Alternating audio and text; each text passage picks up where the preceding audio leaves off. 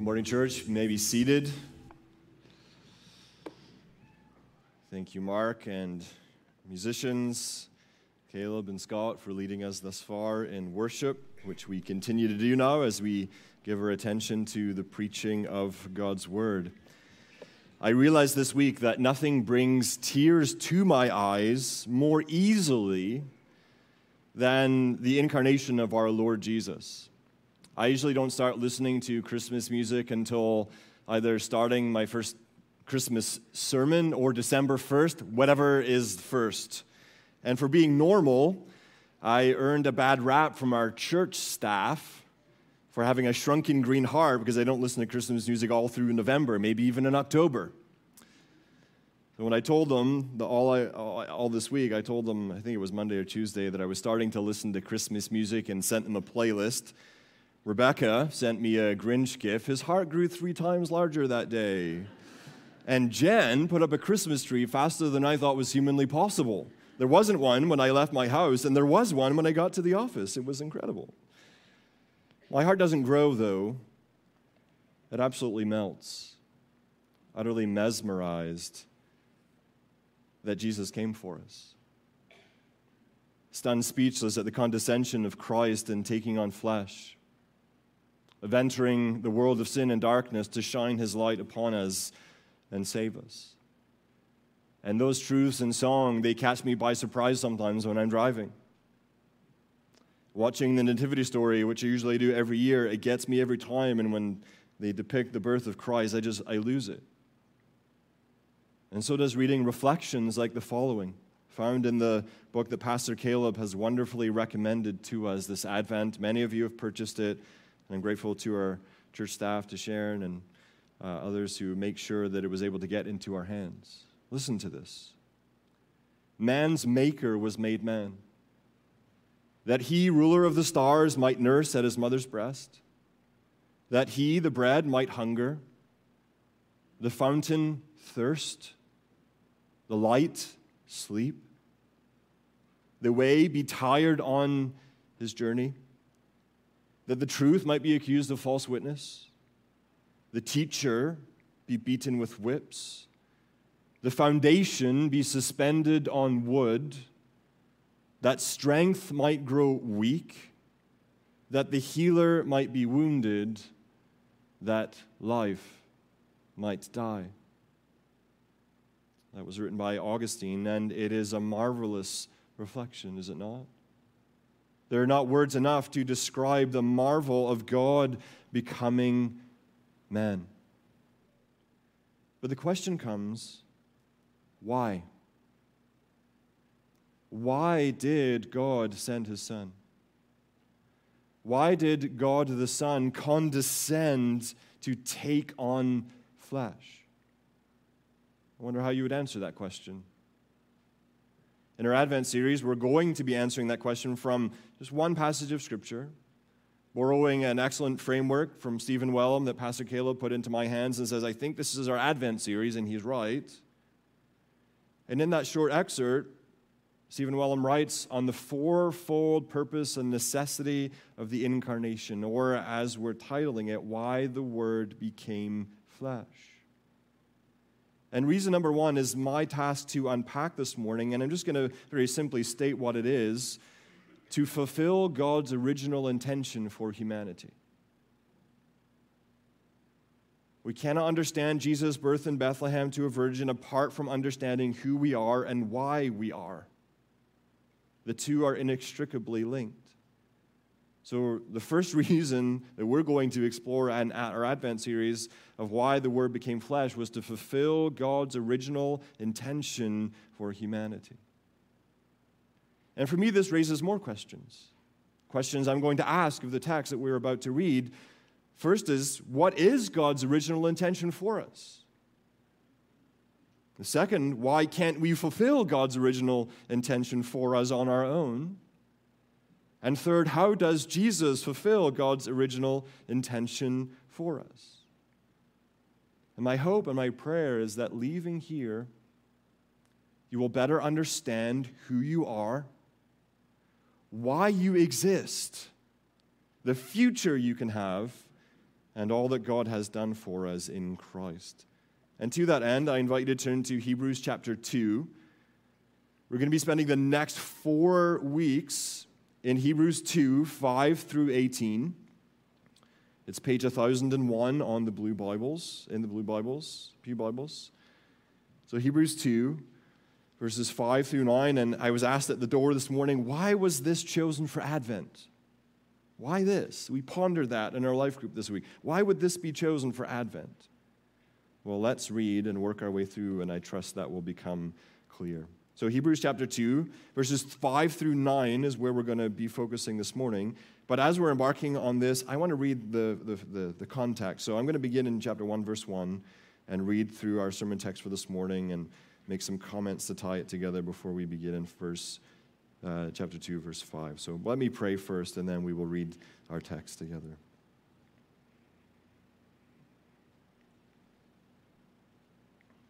Lord, please, by your grace, for your glory, and for our good, would you enlighten our minds, grant understanding to our hearts, unplug our ears, focus our attention on just one of the incredible reasons for your sending your Son into this world. May he increase, and may we decrease, we ask in his name. Amen.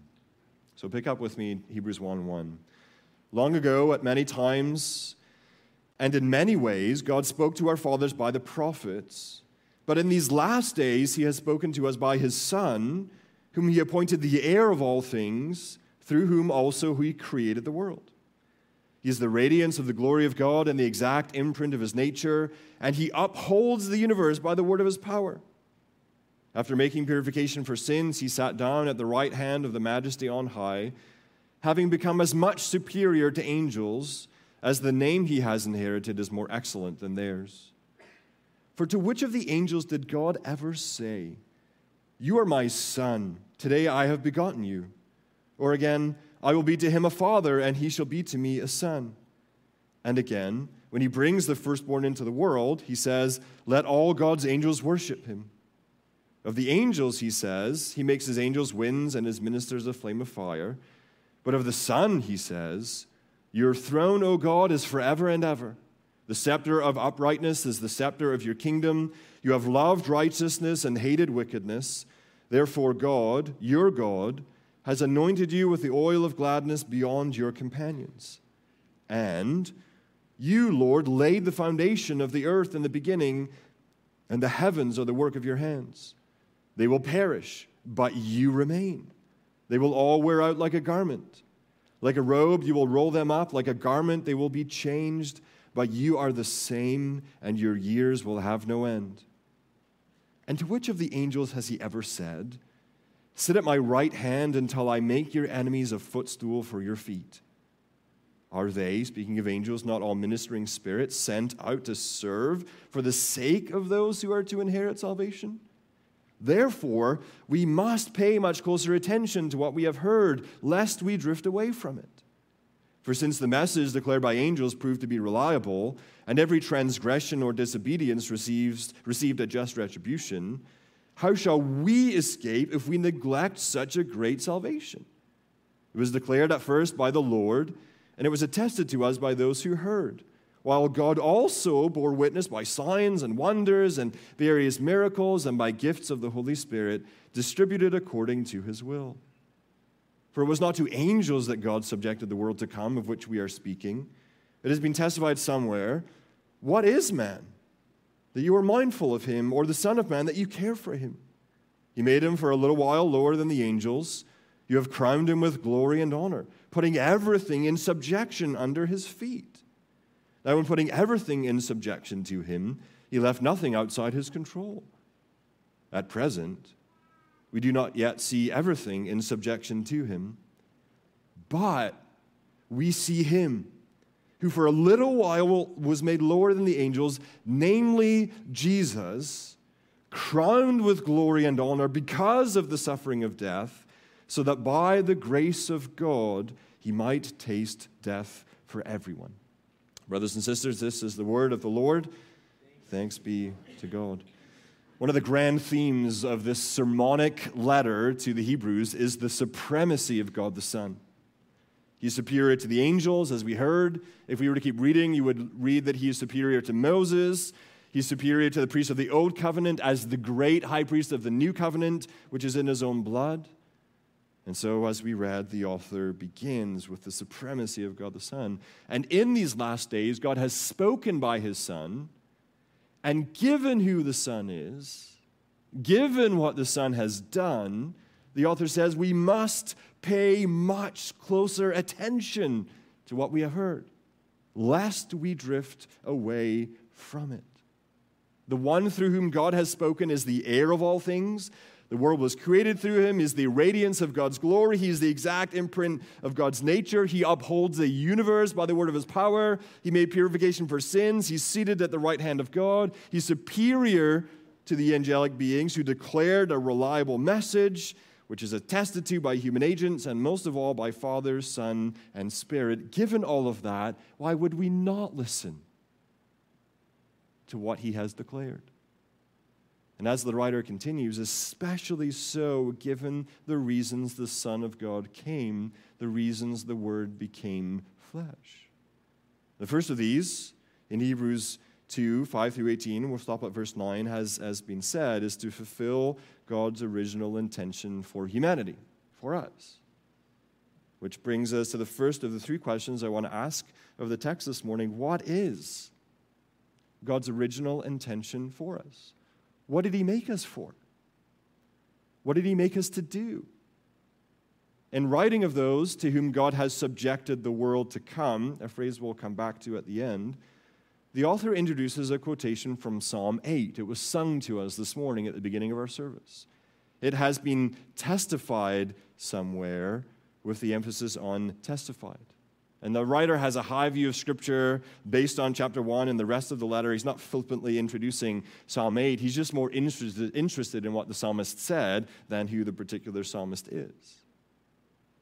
And that psalm, written by David, is a psalm that reflects on the glory and grandeur of God, evidenced in creation. You think back to David stargazing without the light pollution of the modern world, and he is mesmerized. Given the beauty of the Milky Way streaking across the night sky, he's mesmerized by who God is. And he rightly feels small, as we always should when contemplating the works of God's fingers in this way.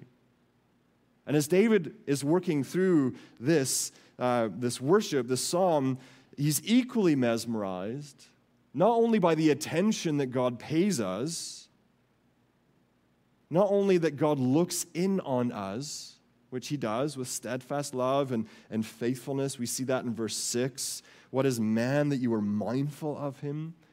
David is mesmerized by this, but he's especially taken by the role that God has given to us as human beings. Compared to God, compared to the vastness and splendor of his creation, compared to the angels, David is stunned by the unique, lofty status that we've been granted as human beings. Though we have been made lower than the angels, beings that humans are tempted to worship, just ask the Apostle John about that. Though we have for a time been made lower than the angels, this present world and the world to come has been entrusted to us by God, his image bearers, that we might have dominion over what God has made as his vice regents. That's what David is reflecting on, and that's what the author of Hebrews is picking up on, transporting us all the way back to Adam and Eve in the Garden of Eden. And there God said, "Let us make man in our image, after our likeness, and let them have dominion over the fish of the sea and over the birds of the heavens and over the livestock and over all the earth and over every creeping thing that creeps on the earth." So God created man in his own image. In the image of God, he created him, male and female, he created them. And as we learned when studying Genesis, humans are uniquely highlighted as the crown jewel of God's creation. More space is given to day 6 when humans are made than any other day. Humans are uniquely created as the crown jewel of God's creation. Peter Gentry writes, I quote, 10 times in Genesis prior to Genesis 1:26, we are told that each of the animals and plants are made according to their kind. But, he writes, humans are not made according to their kind. They are created in some way according to God. And this, he concludes, has huge significance. In the 13th century BC, one of the pharaohs, Ramesses II, he made an ancient Mount Rushmore. And he carved into a piece of rock his face so that every time someone saw it, they would know that he was king in these parts, that this was his territory. In the same way, but in a greater way, God put man and woman in the middle of his creation as a living statue in his image to say, I am Lord and King of all of this. And so as God's image bearers, as God's vice regents, we are thus uniquely commissioned as the crown jewel of God's creation. We are specially created. We're uniquely in God's image compared to all the other creatures, including the angels. And we're given a task, a special task that no other creature has been given. A task that only those made in God's image and according to God's likeness could accomplish. And in Hebrews 2 and Psalm 8 and Genesis 1, this task is subjection or dominion. You notice the repetition of that word in our passage. You see it in verse 5. Speaking of a subjection of the world to come. And then it's 3 times in verse 8, putting everything in subjection under his feet. Now putting everything in subjection to him, he left nothing outside his control. At present, we do not yet see everything in subjection to him. In writing of this commission, I quote Peter Gentry again. He says, Genesis 1:26, which this is referring us back to, Genesis 1:26 defines a divine human relationship with 2 dimensions. One is vertical, and one is horizontal. First, there's a covenant relationship between God and humans. Second, there's a covenant relationship between humans and the creation, the creatures and the earth. The relationship between humans and God is best captured by the term obedient sonship. The relationship between humans and the creation may be expressed as servant kingship. So differently from the animals, differently from the angels, humanity is made in the image of God, has a unique relationship to God, and has a unique relationship to the creation so that they can rule over the rest of the creation that God has made because we are uniquely made in his image. We're to have dominion. We're to subject the creation that God has entrusted to us. So, training dogs, planting gardens, building jet engines, painting sunsets, writing poetry, making music, setting bones, programming apps, baking bread, conserving and preserving the environment. All of this and more can be done and is to be done as vassal kings in service and worship to God. He has blessed us with creation to cultivate for his glory. And if you want to get uber practical, and you've heard me say this before, this is my theological reason for telling my kids to clean their rooms. God brings order out of chaos. Read Genesis 1. And part of your training for being like him in the big wide world out there is to apply that to your bedroom floor. And the other day my daughter said, it's so much more relaxing and restful when things are clean. Do you know why she said that? Because she's my favorite. No, I'm just kidding. I don't have favorites. Do you know why she said that? She said it because she's an image bearer. That's why she said it. Adam and Eve, made a little lower than the angels, were destined for honor and glory, and were to push out the boundaries of Eden to fill and subdue the earth with their divine image-bearing offspring. That was God's original intention for humanity. And nothing, Hebrews 2:8 tells us, I still believe it's speaking about humanity. It's singular, but it's referring to the collective. Hebrews 2:8 tells us nothing was left outside of the control of human beings. Nothing. No wonder David is mesmerized that the God who made all of this would make us like him and entrust it to us so that we could represent him as vassal kings and queens who are sons and daughters of the Most High God. That's why you were made. That's why you're here. But there's a glaring problem, isn't there? There's something wrong with this world. The writer to the Hebrews is speaking of the world to come, not this world. His hopes are set beyond the mere here and now to another kingdom, to another city, as he would later write. There's also something wrong with our capacity to subdue the earth. As verse 8, the second half of verse 8 indicates, at present, we do not yet see everything in subjection to him, that is, to humanity.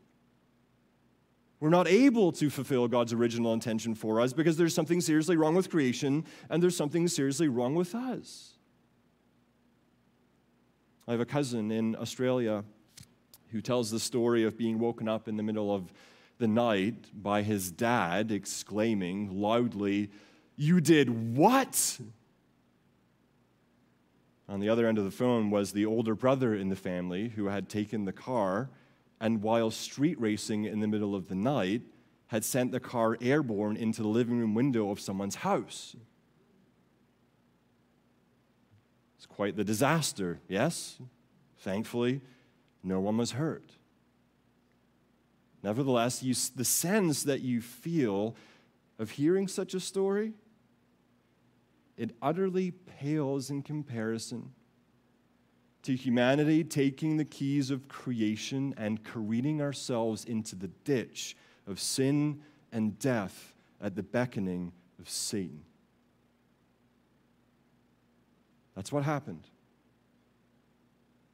in the garden.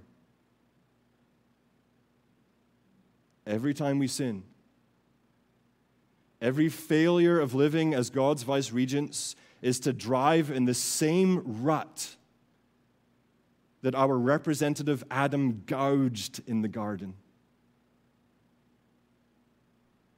Wellham writes, I quote, "The use of Psalm 8 here leads us to look back to the original intention for humanity that was corrupted by sin." As C.S. Lewis puts it so memorably, and Aslan's response to Caspian's shame over his family line, "You come from the Lord Adam and the Lady Eve. And that is both honor enough to erect the head of the poorest beggar and shame enough to bow the shoulders of the greatest emperor on earth." We're beckoned not just back to Genesis 1 and 2 from Hebrews 2 and Psalm 8, we're beckoned back to Genesis 3.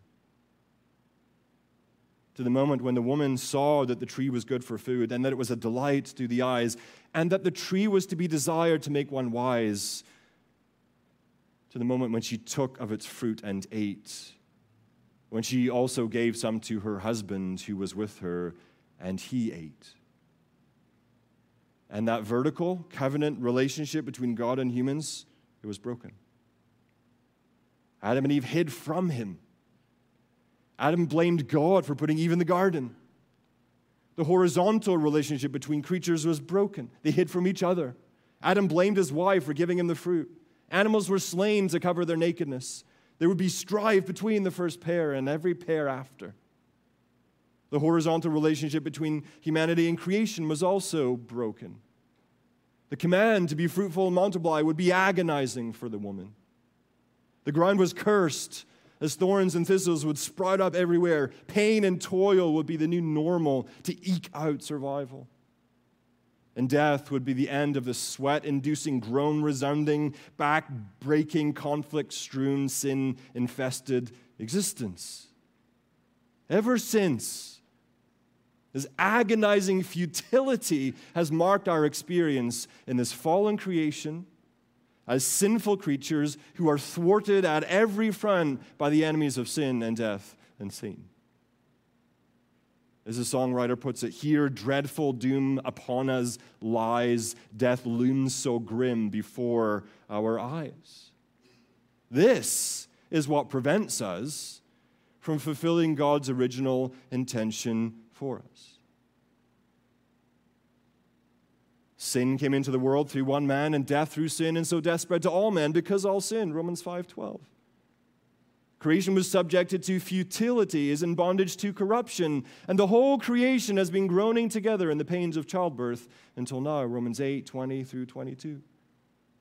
All of our efforts, even our best efforts, will not transform this world into some sort of utopia. And though we've tried hard, we can't even get out of the hole of beating back the curse, let alone fulfilling the task given to Adam and Eve before they fell. Monarchies haven't been able to beat back the curse.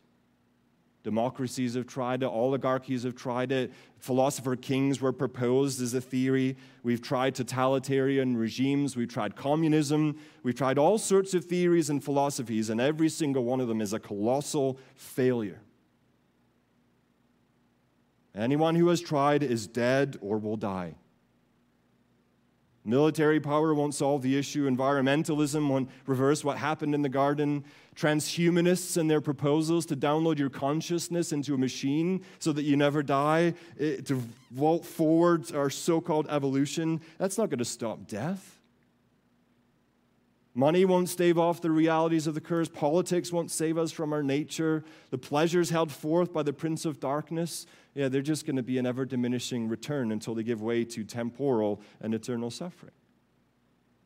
There are over 7 billion of us on the planet now, and we can't even come close to solving the problem and the issues that have plagued us since the garden.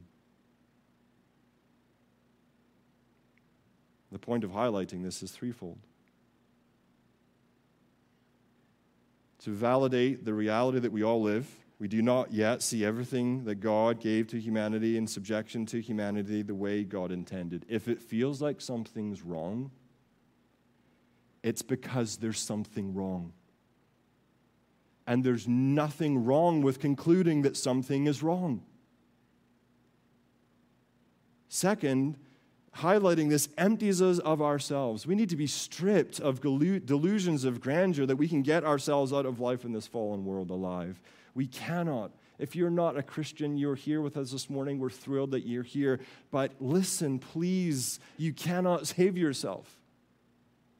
The problem isn't out there and the solution in here. The problem's in here. You brought it with you this morning. The solution is outside of yourself. It's found in Jesus Christ. And I highlight all of this, third, to help us see who we're supposed to see in verse 9. This is where the text turns. This is why it's an Advent passage.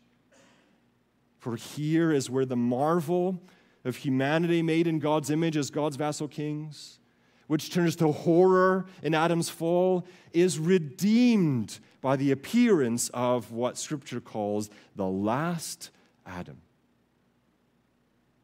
Here's where the author of Hebrews looks back to Psalm 8, looking back to Genesis 1 and 2, in light of the radiance of God's glory, namely Christ. This is biblical theology as best as you will get it.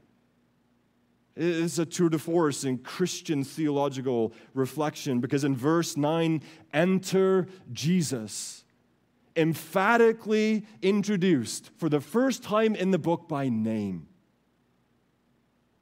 What we do not yet see is the fulfillment of God's original intention for us, but what we do see is the one God has sent to fulfill God's original intention for us. We see him who for a little while was made lower than the angels, namely Jesus, crowned with glory and honor as Adam and Eve ought to have been, and this because of the suffering of death, so that by the grace of God he might taste death for everyone.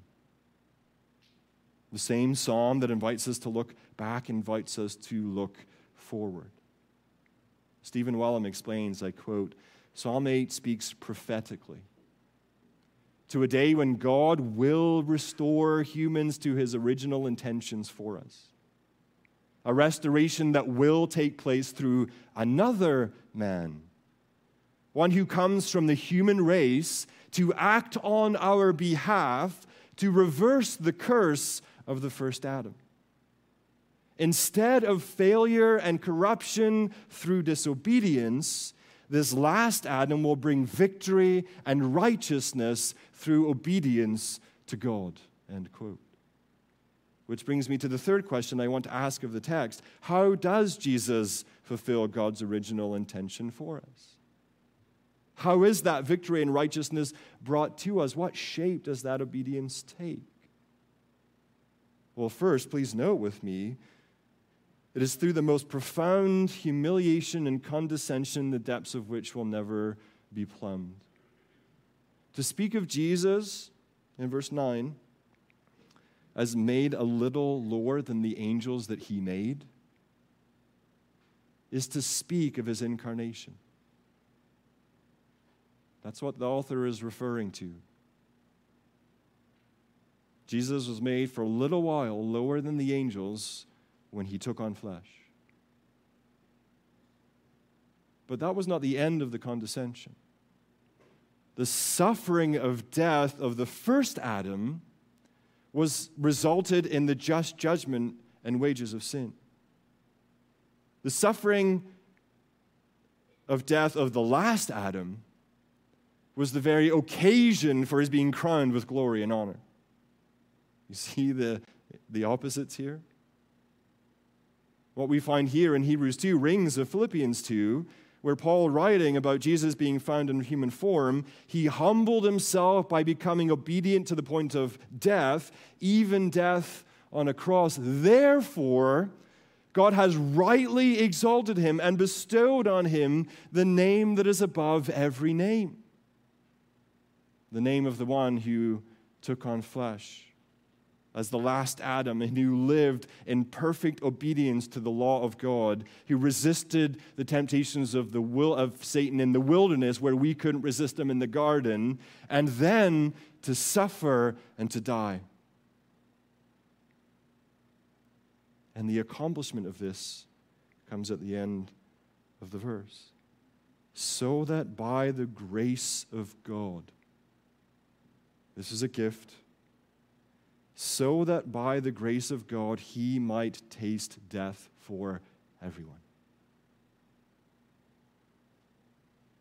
On the surface, this rings of a universal scope of the atonement, but I'm quick to highlight the writer uses several phrases in the coming verses to indicate that this is particular in focus. Everyone here means everyone without distinction. That is all kinds of people. Not everyone without exception, that is every single person. The writer goes on, as we'll see in coming weeks, to speak about Jesus' brothers, the offspring of Abraham, not Adam, which you would maybe expect him to say, but the offspring of Abraham, that is those who believe in Christ by faith. And the writer also highlights those that God gives to him. That's very particular. For those whom God foreknew and predestined, Christ tasted death, our judgment, so that we could be delivered from it, and thus released from the futility of death, may in the world to come actually fulfill the original intention that God has for us. Now, in modern speech, to give something a taste means to try something out. This is what you do on Saturday afternoon if you go to Costco and all the vendors are out. You sample stuff. See if you want to buy it. That's not what's meant here by the author. Another modern phrase will help us. When we give someone a taste of their own medicine, we mean payback. We mean they get what they deserve. We mean they've experienced what they inflicted upon the other. That's the kind of tasting that's meant here. Jesus shared fully in our experience of death, even though we were the ones who deserved to die. which is why his suffering is spoken of as a grace gift of God, and why it results in his glory and his honor. For the outcome of Jesus' incarnation, of his passion, of his suffering, of his tasting death in our place, of his entering the world to come in his exalted, ascended state, the outcome of this is the subjection of an enemy that we could never defeat, death. Do you know what I don't enjoy? I don't enjoy sitting by the bedside of a member of our church and watching them struggle to take their last breath. Now, don't hear me wrong. It is the highest of privileges to hold a hand and to pray and to read Scripture and to seek to bring comfort. But it's hard because I love you and I don't like to see you suffer. But you know what I will never trade? I will never trade the opportunity to lean in and say, do not be afraid. Jesus has been this way before. And he has come through the other side, victorious over death. And he will take you by your hand, and he will bring you to his side. He tasted death so that we could be released, as you'll see later, from the fear of the bondage of death, from the futility of an enemy that stops us from fulfilling God's original intention for us. That's what our Lord has done. And when we die in Christ, we are brought into the inaugurated world to come that he entered in his exaltation. And there we wait with him until he brings us with him, when the dead in Christ will be raised, those who are alive will be transformed, and at the same time all together, we will enter the new heavens and the new earth. That is what verse 5 refers to. The world to come, which is what the writer says we have been speaking about. And the question is, well, where has he been speaking about the world to come? The answer is in chapter 1, verse 6. Where it says, when he brings the firstborn into the world, that's not speaking about his incarnation. That's speaking about his entrance into heaven after he had made purification for sins. He has entered into, the kingdom has been inaugurated. We're waiting on its consummation. That's why it's the world to come. But that is the world that is going to be subjected to who? To us. The world to come is the meek inheriting the earth. The world to come is where we will reign with Christ as co-heirs of our elder brother. The world to come will arrive on the heels of sons of Adam and daughters of Eve doing what? Judging angels, the scripture tells us.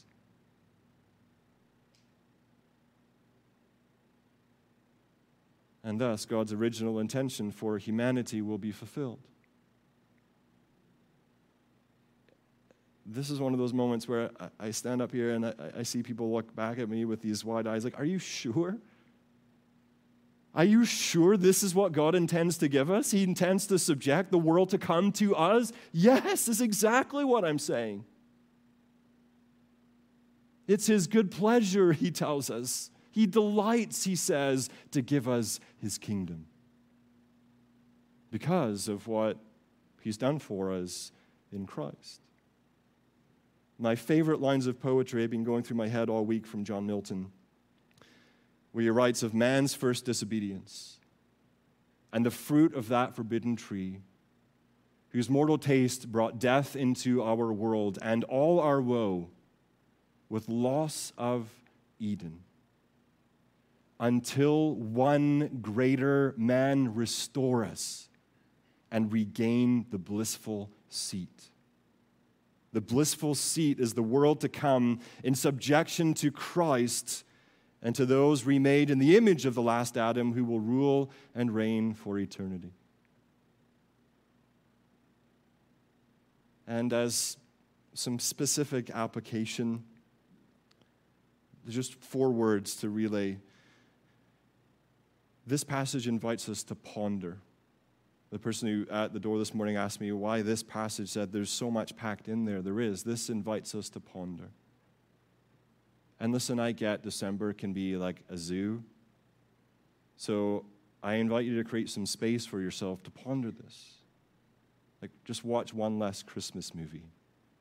Just think carefully about what you listen to in the car. Just lay on the couch this afternoon and let your mind wander as it wanders over what God has done for us in Christ. Just create some space for yourself to ponder. Second, this passage compels us to proclaim.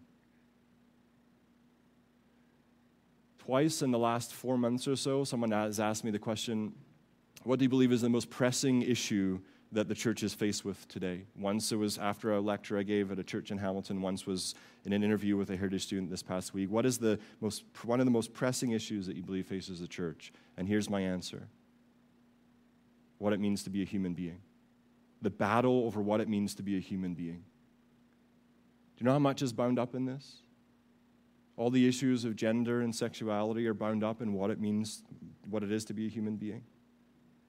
All of the sanctity of life issues related to abortion and MAID and everything in between, they're related to what it means to be a human being. All of the ways in which we apply ourselves to politics or how we think we're going to solve the environmental issue, all of those are bound up in what it means to be a human being. If we don't know who we are, we're lost.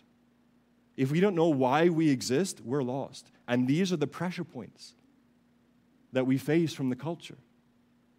And so it's important for us, it's essential for us to listen this coming week to what your classmates and coworkers are saying. Listen for underneath what they're saying to how they define what a human being is.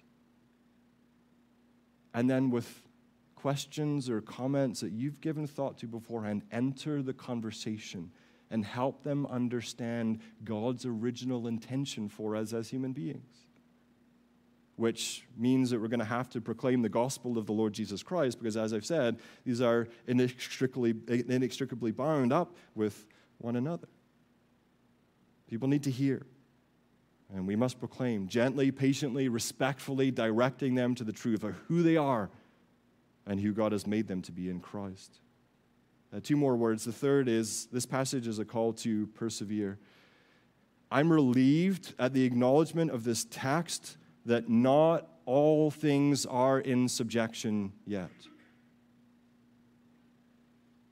The basement floods. The transmission goes in the car. The appliance breaks down just outside the warranty period, and we deal with these futility of life moments, these thorns and thistles. And it's so annoying. Isn't it so annoying? Your day gets ruined. Your week gets ruined. Your bank account just takes a hit. Because all things are not yet in subjection. I'm relieved just for the scriptures to acknowledge that, okay, that's where we are. And you add into this sin. And you add into this suffering. And we are not there yet. But yet is such a key word, friends. Yet doesn't mean never. Yet means it will be. Yet means soon. Yet means Jesus Christ right now as you're sitting here is subjecting his enemies under his feet until all of them are as a footstool. And I believe this is a call to persevere. If you feel like, because of the futility of life and sin and suffering, that you are barely hanging on, you're despairing, there's depression, there's burnout, maybe even there are some suicidal thoughts running through your heads. Friend, I want to say to you, hang on. I know it's not yet, but it will be. Because he's going to come. And he's going to give the world to come to us. So hold on. And if you need to talk to someone about these things, do that today. We might point you to the hope and joy that you can have through Christ in God. And in saying all of that with respect to perseverance, the final word is rest. It doesn't begin with P like all the others because I wanted it to stand out. Or I couldn't come up with a P word that fit. I believe this passage calls us to rest. It calls us to rest because it puts the weight of subjecting the world that is and is to come on Christ's shoulders, not on ours. So often, there are many times, and different generations too do this, it's not just this one, we have these different generations that say, we're going to end poverty. We're the we generation. This is the generation that could fulfill the Great Commission. And I absolutely love lofty, godly ambition. I'm just not in for crushing impossibilities. Sometimes we take the weight of transforming this world into the world to come on our own shoulders as though that were possible. We use language like, let's build the kingdom, let's usher in the kingdom. But you know what? The Bible doesn't speak in those terms about our role. We're called to proclaim the gospel of the kingdom. Let's do that.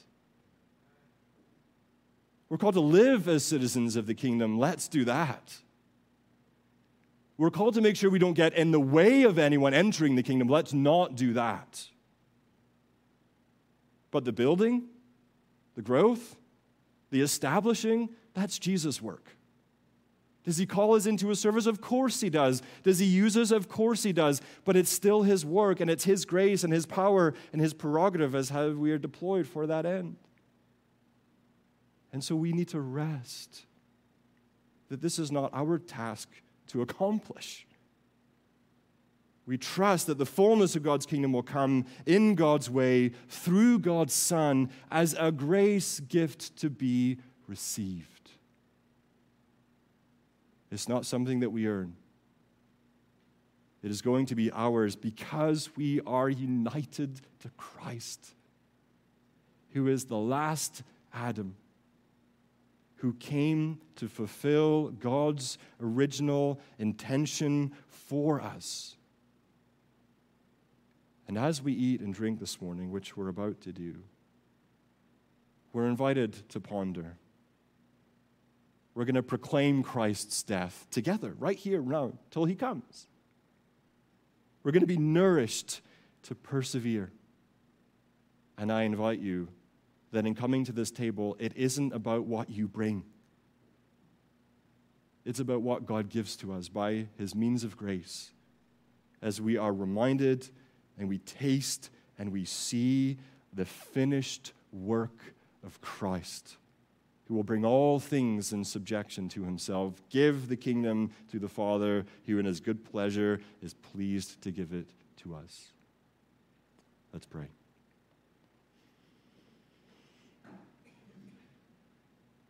Father, thank you for telling us who we are. Thank you for making us in your image. And Lord, though we have destroyed ourselves, thank you for remaking us in the image of your beloved Son, the last Adam. Conform us to a greater degree through the time we have spent and will yet spend together here this morning, even as we reflect on his body broken, as he bore the weight of our sin, of his blood shed, without which there's no forgiveness of sins, and through which there is a new and everlasting covenant, assurance to us that this world will be subjected and the world that is to come will be given to us through Christ. We praise you for this. Help us to sing with joy at the prospect, we pray. In Jesus' name, amen.